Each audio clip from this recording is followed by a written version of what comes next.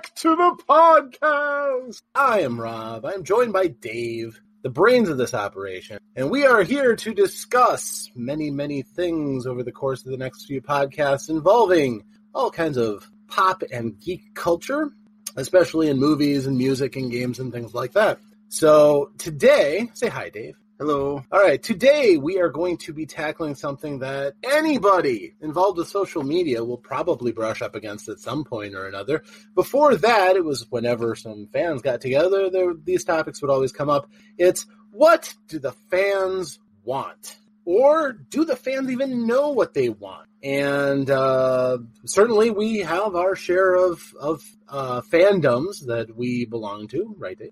That is correct. Yeah, I, of course, have I am a longtime gamer, role-playing games, video games, what have you, and we have our crazy fans. Dave? Oh, I'm a fan of a lot of things, specifically movie franchises, lots of them. All sorts of them, from the horror genre, comedy, sci-fi. Anything that's more than 2 movies tends to have a cult following behind it and a set of rules and a set of circumstances that each movie should follow according to the fans, that is. And sometimes I get suckered into that. So sure. Well, we're all human. Being a fan of something is just part of being human, really. You fall in love with the things you're passionate about. But sometimes a person can lose all their reason. All sensibility goes flying out the window. And in this day and age, back in the day, how would you protest somebody not making something that you liked? You wrote it in magazines and you hoped that it got published, but you at the very least could not go to the events and boycott them, or editorials, certainly. A lot of complaining certainly went on, but your opportunity to interact with the people who were making your movies was pretty limited. Not so today. Social media has blown everything completely out of the water. Now the roles are reversed. We almost dictate the narrative to the people creating things. So what we're going to do is we're going to take a look at several different franchises in moviedom, and we're going to explore what the fans may or may not have done to these franchises, or how they felt about different changes that happened as they organically evolved and changed. And as Dave does most of the heavy lifting here with his knowledge of movies, we're going to let you start. Yeah, we got 4 franchises to talk about. Each one of them has had a movie released recently, or maybe they got a television show in development to follow up what's been done already. We have, for starters, Alien and Ridley Scott. Now, Alien came out 1979 and blew the world away, and Alien was just a quick production to get into because of the success of Star Wars. But at the same time, too, it definitely completely jumped genres. It wasn't copying Star Wars. It was certainly taking advantage of that, but the horror aspect was completely different. Correct. The horrors of space is what Alien was, and actuality, it was the script that they had in their hands, and they wanted to make a space movie, darn it.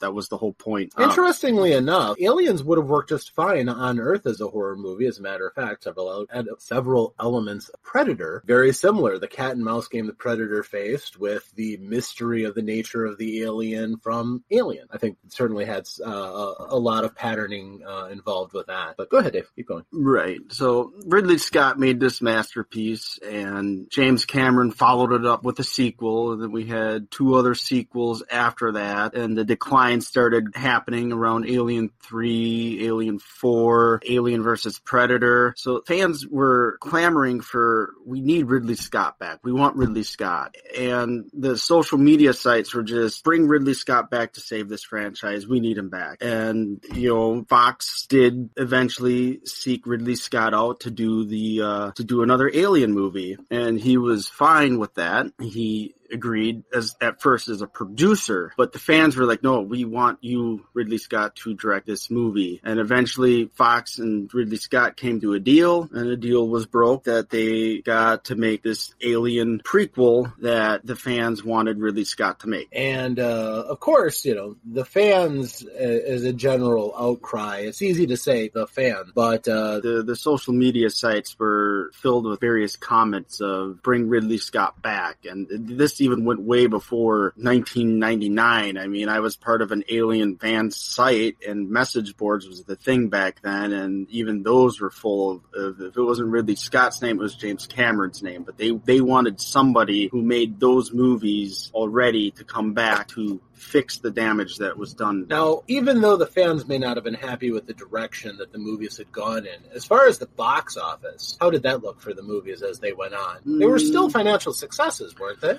Not so much around domestic levels. And back then, they watched domestic numbers more than they watched worldwide numbers. And Alien 3 and 4 were a decline.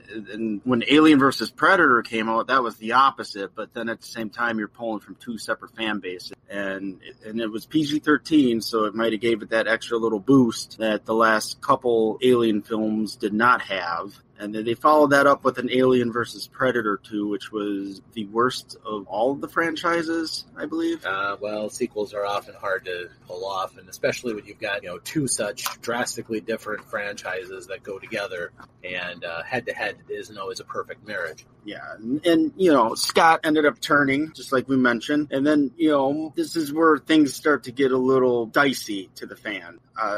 Months into the pre-production, it is confusingly, and when I say confusingly, I mean, we were confused. I mean, our friend Neil and I used to just talk about this nonstop. It was no longer going to be an Alien prequel, but it was going to be something original. No longer an Alien movie, its own movie with hints of alien DNA in it. And that was the statement that we got from Ridley Scott. And not just me or Neil or any of the other people on the social media, we had no clue what he was trying to say. We didn't know if it was going to be a spinoff or if it was going to be something completely original, like that happens with scripts, is they'll write something and then they'll just kind of abandon certain points and trail off and do something else. So let me guess the fans' reaction to that. I'm guessing there was a lot of wringing of hands, gnashing of teeth, screaming, "This is all a complete dodge. We've been lied to." Or was there more hope behind it? There was still a little hope, because when some of these people heard the original story, it was mixed reaction at that point. Some of us wanted Alien. I wanted Alien. At the same time, I wonder what this new thing's going to be all about. The trailer comes out, and if anyone's seen the original Alien, you have that space jockey ship and that space jockey where they discover the eggs in it. Right. And the trailer had that ship and what we called then the space jockey type character in there. And, well, that tells you right there it's a spin-off. It's the cinematic universe where they're going to take elements that were in the Alien film but then do some different angle with it. I was still okay with that. I like the expanding the story instead of focusing on the same thing. But apparently some of the fans weren't. Correct. It was not what they wanted. When the movie came out, it didn't have the alien in it. And then we get the characters are too stupid, which for scientists, I guess you could say, yeah, there's some stupid characters in there. What they wanted the alien. I don't remember if they wanted Ripley, but you're not going to have Ripley because a prequel. They wanted to see chest bursters. They wanted to see all the stuff that they saw before. So looking here at Ridley Scott's filmography, he made Alien in 1979. Between that and the time he made his next Alien movie, he directed films like Legend, 1985, Black Rain, 1989, Thelma and Louise, 1991, G.I. Jane, 1997, Hannibal, 2001, Kingdom of Heaven, 2005, American Gangster, 2007, and then Prometheus, 2012. So I think it's safe to say that Ridley probably wasn't having the original stuff anymore. He's changed. Correct. That's a long time to go between making a movie that your fans are frozen to, holding up as an ideal, to, 2012. He's grown in his tastes. He has access to a lot more toys now. Let's face it, the budget for that movie was quite a bit more than Alien. Oh, yeah. And he also had more freedom, too. Exactly. He had money, he had freedom, and he got to do the kind of movie that he wanted to do, not necessarily what the fans want. Correct. So, that went predictably with some of the... Yeah, some of them liked it, some of them didn't. Mostly didn't like it. They wanted this alien. They wanted this alien feel, like Alien and Aliens projected this feeling of atmosphere. Which the hard part I have understanding with Prometheus is Prometheus did have those structures, the feeling that Alien and Aliens projected. Those movies could flow together, minus some plot holes, due to an incomplete prequel trilogy arc or whatever was going on in Ridley Scott's head.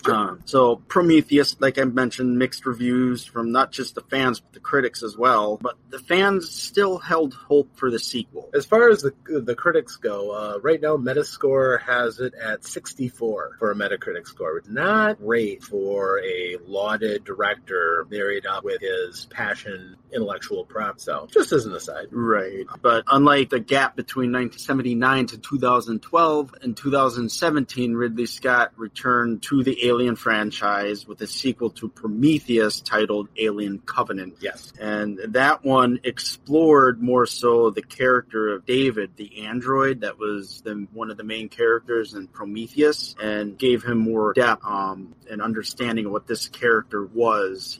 And some would argue that this is Ridley Scott also trying to bring Blade Runner into his Alien universe, but kind of disagree with that. Both movies have robots, but they're two completely different things. The problem fans had with this, they had a bigger problem with Alien Covenant than they did Prometheus, was, I don't know if we can say spoiler, because the movie's been out since 2017, and I don't think it matters, really. I'm not spoiling it. Let's try not to go to specifics, but go ahead. But the Alien Covenant has David, the android, designing the alien that we are familiar with from Alien, Aliens, and other sequels. The Xenomorph. Correct, the Xenomorph, or as Michael Fassbender calls it, the Xenomorph. Metascore, taking on 52 reviews from critics, also 65 rating. So, again, kind of, Yeah, again, I enjoyed what Alien Covenant had to offer. I had some of my own problems with that myself, the movie. Mainly what I just mentioned, David creating the Xenomorph alien monster, which,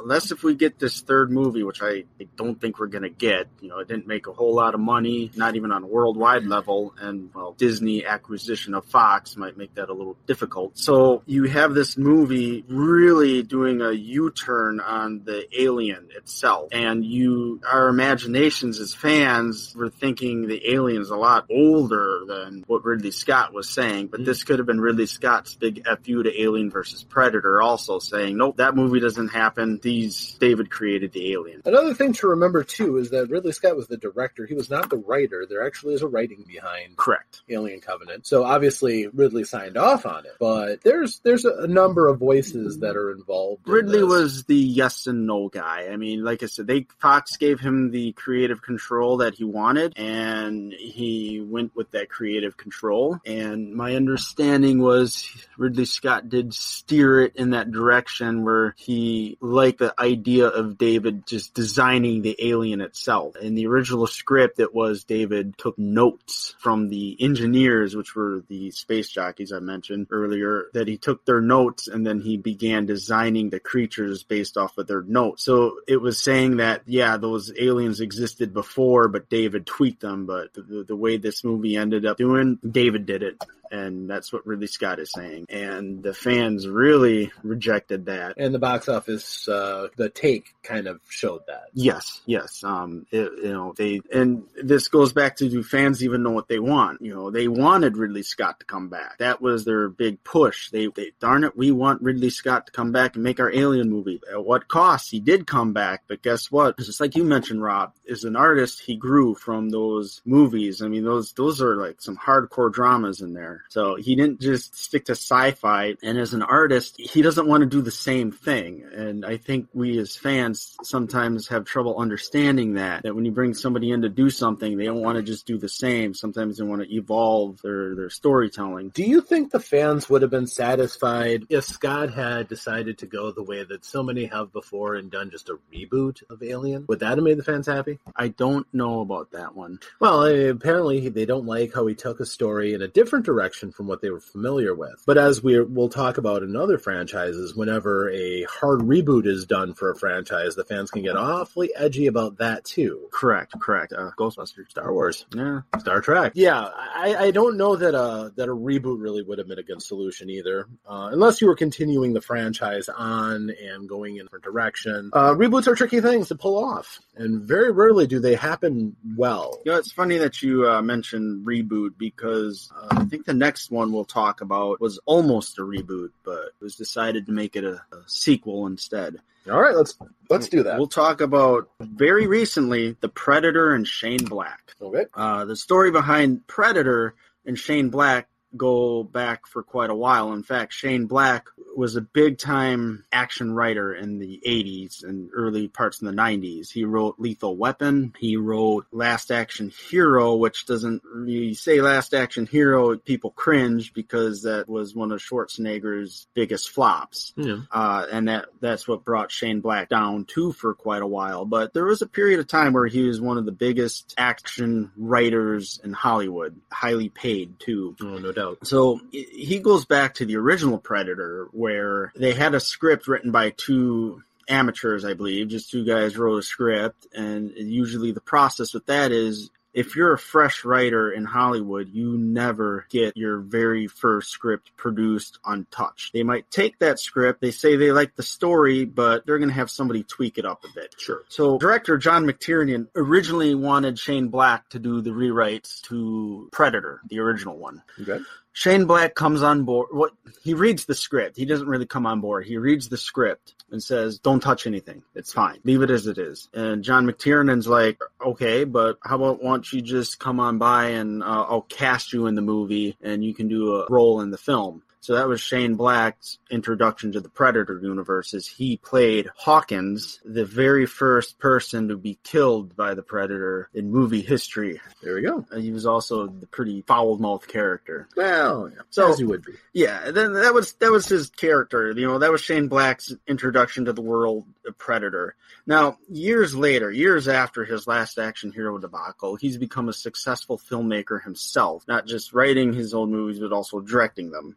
Which includes Iron Man 3 for the Marvel Cinematic Universe. It was some point after that, fans were starting to want another Predator movie. But social media sites like AVP Galaxy, you just start reading in the comments, get Shane Black to write and direct this movie. We need Shane Black. Again, with 20th Century Fox, they strike a deal with Shane Black. They managed to bring him on board. Originally they wanted to do a Predator reboot, but Shane Black's like, no, I want to make a sequel. I think I can offer and expand the world of the Predator in a sequel. So that's what he does, is he decides to make a sequel. Fans start getting excited. We got Shane Black. We wanted Shane Black. Honestly, isn't that kind of an affirmation of what he originally said on how good the initial script was? That not only does he not want to reboot it, he wants to work off of that. That's kind of uncommon for a writer, especially one who's seen success before. So, again, it's just an aside. Yeah. Something into his character is, he stuck to his guns and says the original was really good and he wants to go off of that. So. Correct. And, now as you mentioned that, I never put two and two together, but that makes sense for why maybe he decided to make it a sequel and not a reboot. Because technically, it didn't need to be a reboot, and that's okay. But the fans were excited for a while. They got what they wanted, but, reports of reshoots, that's the cringe for fans now. And we could get into this in more detail, but fans, the internet, social media, the various movie shows on YouTube, we've been trained to hear these words about reshoots. Reshoots are bad, apparently. Some of these people we talk to... Well, from the outside, a reshoot means that the vision going forward is muddled. That often means that there's a power struggle behind the scenes, changing of directors, producers, weighing in and changing the vision, monetary cuts. There's usually something that's a fairly big shakeup. But yes, it is enough to get the fans panicking. Yes, especially now. I mean, it's just because we get the news. It's a 24-hour news cycle now, even in the entertainment world. So when we see it, some people begin to panic. And I think some of the people that begin to panic don't research far enough back into the past, that several great movies have had reshoots. And even more so than what we ended up with Predator. I have a suspicion, though, that there's probably been a couple of movies that were really, really bad, and reshooting and a lack of clear vision was blamed on that. I think some of the DC movies that came out recently Suicide Squad was plagued with that. The Justice League. Yeah. So, there's reason to have red flags when reshoots and inconstancy in the directing, in editing, and things like that happen. There's a reason why director's cuts can be more popular than the original movies are. Mm-hmm. So as a point of context for that. Correct. And the urban setting that the Predator was said to have also got the fan base a little riled up. They wanted the jungle. They can't picture the Predator in an urban setting. If you go back to the Predator 2 that came out in the 1990, some people didn't like the concept of the Predator in the city. They felt he should belong in the jungle. We already kind of had a Predator in an urban setting. That was Aliens versus Predator 2, but you couldn't really see anything because that movie was so dark, like in terms of cinematography. The guy forgot to turn the lights on. Yeah. But, the fans were starting to be like, we wanted Shane Black, but then Shane Black is presenting to them his story idea, and then now they're like, I don't know. I don't know if I like this or not. And Shane Black was promising something new and different regarding the Predator franchise. The movie's released, and then, of course, it gets the strong fan backlash. I saw the movie. I liked what they offered for the most part. There are some things in there, especially the ending, that I'm like, did they really do that with the ending? It's a little silly. You're promising a sequel. I don't think you should be promising sequels, but whatever. Fine.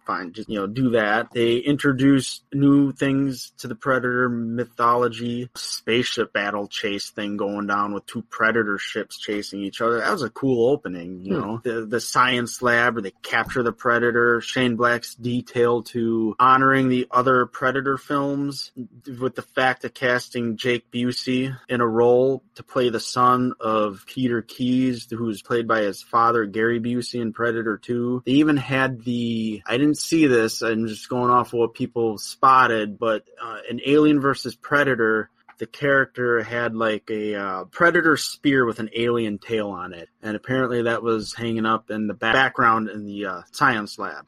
So even Shane Black paid homage to Alien versus Predator, something that Ridley Scott, when he made his Alien prequel, he just wrote that off completely. Like, nope, that didn't happen. It's my bad. Fair enough. Again, this almost sounds like a case of the fans wanting a reboot out of one side of their mouths, but would absolutely be outraged if all they got was a reboot out of the other side. Yes. So again, they wanted Shane Black, and now the social media sites for like AVP Galaxy, or I don't even look at IMDb message board anymore. I should, but all those are filled with is Shane Black ruined this, Shane Black ruined that, Shane Black ruined this, ruined my childhood, famous words for Star Wars fans, so-and-so ruined my childhood. But it was, as far as I was concerned, it was fine. It was good. But to me, all the Predator sequels are just good. The original Predator, Above and Beyond, Predator sequels, they're all just good. And to back up what you said, this is according to IMDb, but the budget for the new 2017 Predator movie was $88 million estimated. Opening weekend was $24.6 million in the U.S., and grossing in the U.S. $51 million, which means that it probably made its money back if you count international by a fair margin. But I believe it's doing really good in one of the foreign markets. I'm not sure which one. I want to say China. China's a pretty good one to be good in. It could be China. So, as far as, was it a blockbuster? No. Was it a bomb? I don't think you probably want to say that. And as far as Metacritic reviews, again, this is from notable reviewers who contribute a 48 rating. Wow. Not loved by the critics. The top one looks like it was 83, and it goes down from there significantly. So yes, talked about Ridley Scott, talked about Shane Black. Yep. They're the fans wanted them. Fans essentially reject what they had to offer. Now let's talk about The Hobbit and Peter Jackson. Now we're moving into my territory. Okay. Lord of the Rings trilogy comes and it goes. A huge success. with The Hobbit yet not being adapted to live action? A huge money-making success, yes. Not the biggest critical darling, for as much as the fans loved it, and some people would snub it. It did win some awards, certainly, but a lot of people thought it was niche as a fantasy epic. But yeah, for those of us who loved it, we really loved that movie. Oh, yes, yeah. That series of movies. I would say that Lord of the Rings introduced me into liking fantasy movies. Before I used to fantasy, keep away from me. Legend, what is this Legend bull crap? I'm not watching this weird unicorn stuff going on. Tom Cruise. They say that's Tim Curry. I don't believe it, but that's how I used to be. But then I saw Lord of the Rings, and I was just totally blown away by that. I would say Lord of the Rings was the Star Wars moment for me, because I didn't have the Star Wars moment that people had in 1977. I think for me it was Lord of the Rings. That was my Star Wars moment. So these movies they're huge success. I mean, we even had, for the first time ever, a fantasy film winning Best Picture, Best Director for Peter Jackson. Usually those awards for the Academy are reserved for the artsy films, the dramas, the super dramas. So New Line and Peter Jackson end up cutting ties right after Return of the King comes out. Something about profits not being shared. So New Line's like, what profits? And Peter Jackson's like, you got profits. So Peter Jackson just drops out for any negotiations that could ever happen with The Hobbit. Now, in that time, The Hobbit was tied up with legal issues to be adapted into a live-action film. So that's also why we never got The Hobbit like a couple years afterwards. It was just tied up in legal limbo for quite a while. Anybody who's dealt with the Tolkien estate, you better lawyer up at all times, because it gets really tricky. They don't give control of that IP to just anybody, and then when you throw the ego of a movie studio in with it, it is a minefield. So a couple years go by, and New Line's had flop after flop, issues with their president at the time, Robert Shea. Robert Shea had a New Line. He built New Line, and he essentially almost could have had it crumble. But New Line was a subsidiary of Warner Brothers, so Warner Brothers owned New Line. I think like how Disney owns Lucasfilm. I think that's how that was. Warner Brothers and New Line. They were technically the same parent company. I'll admit I'm not familiar with that at all, but so eventually Warner Brothers just kind of absorbs New Line. It becomes Warner Brothers and New Line. New Line, when Warner Brothers releases a movie now, sometimes like those raunchy comedies or even those horror films, it's under the New Line banner. Fair enough. So once New Line was out of the picture, the legal issues with The Hobbit begin to actually improve. It looks like they might be getting these movies made. So they begin talks with Peter Jackson.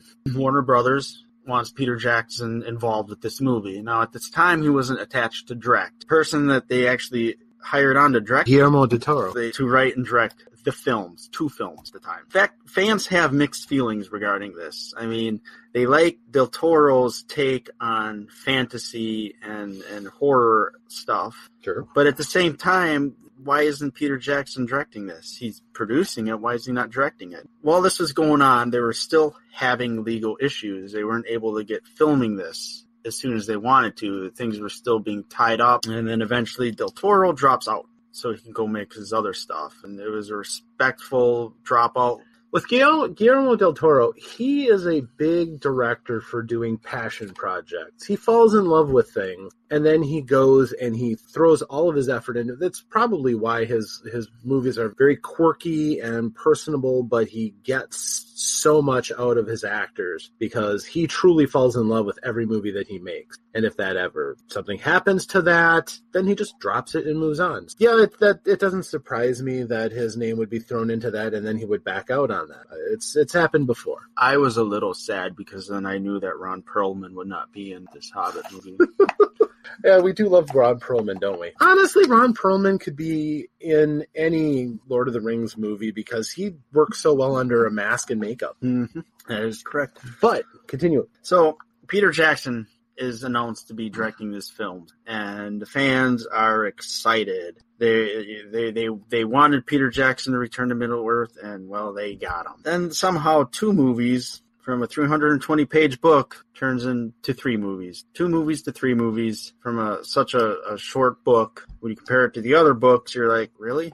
How is that even possible? Whatever, but I think that was the sign when fans started to go, I don't think this is going to work out the way we thought it would be. I think they weren't as harsh as, let's say, they are to Ridley Scott or Shane Black's direction in those movies. But at the same time, I guess Jackson also had source material he's going off of, so maybe that's how they're able to accept it at a lesser degree. But to a point, I think I can chime in here on behalf of the Lord of the Rings fans, as I am a Lord of the Rings fan. We loved the movies. The first 3 movies were fantastic, and it was a really nice envisioning of what we had always done in our imagination, and later through the animated Lord of the Rings. And he did such a great job of reimagining those characters and putting forward a believable world and showing all the drama and all of the pomp and circumstance and everything you wanted to see in the Lord of the Rings movies. The problem was with the Lord of the Rings trilogy is that it's got an ongoing plot. It's not personal because it's a story about a group of people in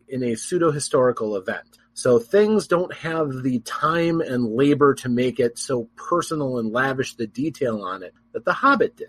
As a result, you had a constant motion that drove the plot through those 3 movies and kept things going at a much grander pace. With The Hobbit, it was much more of a love letter. He was allowed to dwell on every single detail. He didn't have to leave so much on the cutting room floor. Now, as somebody who's seen the movies, and then I've seen the expanded versions when those came out on DVD and Blu-ray, I loved all of the expanded stuff that was on. That's an extra 2 hours and 30 minutes, I believe, total of extra stuff that was put on those extendeds. And I, as a huge fan of the source material, loved it. Everything. But at the same time, objectively, I can stand back and say that stuff that they took out did not add to the story significantly. You can tell the story without the things that they cut out, but it is nice to see the stuff put back in. It makes it more familiar, and it had some nice touches to it. I thought there was more outrage, honestly, in the Hobbit movies because they felt they had to shoehorn in characters who were never in. Yes. When you had to find some way, because Orlando Bloom needed work, apparently, and just happened to be in New Zealand. They won't do pirates with me anymore. I must be in this movie. Right, which is stupid. They should have done a spin-off with Orlando Bloom, honestly, but that's something else completely. That, to me, was much more of the outrage because I wanted to spend as much time in that world as I can. And stretching out 2 movies to 3 movies did not bother me a bit. It may have bothered some fans who thought that there was going to be less detail, but anybody who saw the 3 movies, there was a lot that went into those movies. It wasn't a lot of dull spots and a lot of filler. No, he did, even though I have issues with the Hobbit films, as a whole picture, it expands the world. I like the world that's created in these Hobbit and Lord of the Rings movies. It's just as silly as it sounds. Hobbit 2 and Hobbit 3, I could not... The Desolation of Smaug and the Battle of Five Armies. Yes, I always fall asleep during those. And that's with the non-extended version. And when we were watching the extended version of... the first Hobbit film, what they call that again? Unexpected Journey? The Unexpected Journey. By the time we get to the troll song or whatever was going on there, yes. I was starting to doze. My wife already fell asleep, but I was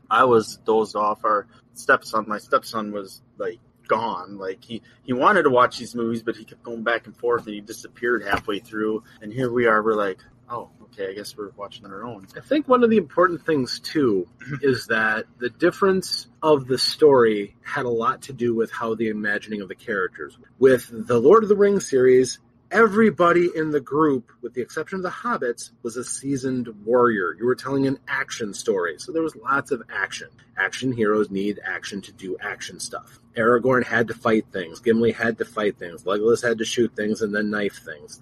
There was stuff to do. There was always at least a hint of action or a threat of menace that they had to overcome. With The Hobbit, it was more of a personal story. Most of the dwarves were portrayed as being fairly inept, honestly. Thorin, of course, well, Thorin was amazing, but you had Beaufort and Boffer and a number of the dwarves who were just nice guys. They were nice dwarves, but you didn't get the feeling that this was a pack of killers who was ready to go and throw down for...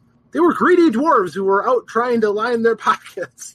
And they were, the whole adventure thing, they would put up with the discomfort of it to get rich. And then, of course, you had Bilbo, who, if you portrayed him in any kind of fighting role, he'd have been killed off in the first chapter.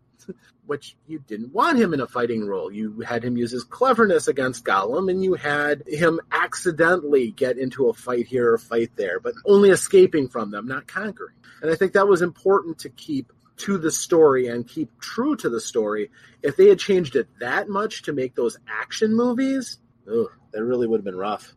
And what's kind of funny is I have the problem. My thing with those movies was I think they went a little too long with some of the action scenes in the Hobbit film. But they're also expanding it into 3 movies. And I think objectively he could have pulled off 2 movies, made his expanded versions, and still be able to tell the same story. Well, I don't think there's any doubt that he could have told the same story. But the thing was, Warner if I Brothers remember right, he that. kind of...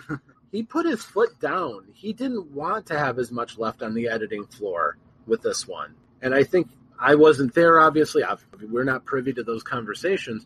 But I think he was promised 3 movies. And I think that is where he probably drew his line in the sand. He wouldn't do it unless he could do the level of detail he really wanted. Some directors are brutal chop artists who will heartlessly, hack their creation down without remorse. Some of the movies that come as a result of that are better for the omissions. Jackson seems to have a hard time doing that. Yes, you might be correct. You mentioned the chopping of, like, let's say Alien when they did their rough cut. Yep. 2.5 hours, and now it's 1 hour and 58 minutes, somewhere around there. That's quite a chunk to cut out. Also, the critics didn't really understand the difference between the movies. The first Lord of the Rings movie, The Fellowship, was a 92 Metacritic, and The Hobbit, An Unexpected Journey, only a 58. I think it was prequelitis that's something too with The Hobbit. That probably didn't help. But again, my issues were in the content that he felt had to be added to make it his movie. A lot of other people, like you, had problems with the pacing and things, and again, it comes down to fandom a lot, too. I still like the world that was projected in the Hobbit films. I want to live in that world. You're right, the pacing. And mentioning Peter Jackson's just inability to cut things. King Kong film that he made is a prime example of that. And somehow he made an extended version for that, too. But, that's a prime example of Peter Jackson not being able to trim things down. But like I mentioned, the fan... It sounds like we were a little more passionate about this because we both are familiar with these movies and this world. You more so because of your experience with the books. Correct. The Lord of the Rings books were some of the first books that I'd ever had read to me. 3, my mother was reading these books to me. So yes, they were a big part of my life. Right. And Peter Jackson, the fan base, and this might also be movie-going fan base too, because I think, like you mentioned, someone like you who's familiar with the books appreciates the world that was projected on screen. But you're telling a long story like that over the course of 3 years. Mm-hmm. You are going to end up with a certain kind of movie. But yeah, as far as I'm concerned, it was a difference in, and this is the thing too, even though there was a fairly large gap of time, Peter Jackson hadn't significantly changed personality-wise. This was not the Ridley Scott 79 to 2012. This was 10 years, 9 years even. And realistically, between when they started shooting and stopped shooting on The Return of the King, started shooting with The Hobbit and Unexpected Journey, 9 years, safe to say. Yeah, 9 years. Yeah. It was 2003 when Return of the King came out, and then 2012 when The Hobbit came out. But they were obviously shooting before then. So in fact, I think they were shooting the Lord of the Rings trilogy all the way back in 1999. Yeah. So, as I was saying, you have that. you don't have a huge gap of time. He's still the same person telling stuff in the same world, and just with a different angle that the fans didn't appreciate as much. Some fans didn't. I did enjoy the movies. I do prefer the first trilogy, but I do respect what he did with the second trilogy. Thought it was a good story and a good imagining, and I really would have liked to have seen him make, God help me, 6 movies out of the first trilogy. I could have done that. Not many people could have, perhaps. Someday. I could put myself in a glass box and spend 18 hours in Middle Earth reliving those stories. I would be a happy guy, but.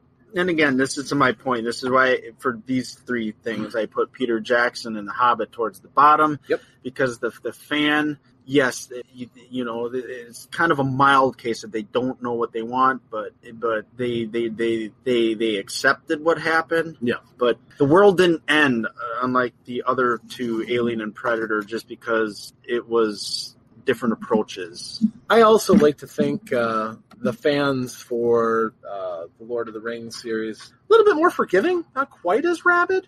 I like to think that maybe we're a little bit more mature crowd, because so many of us have our roots grounded in earlier works, whereas that might be exactly why our next one that we're going to talk about might be a little more. Buckle your seats, folks. This is about to get interesting. All right. Until next time, this has been Back to the Podcast with Dave and Rob. Thanks for listening, and make sure that you subscribe. And when we come out with new things, you'll be the first to know. Thank you, and farewell.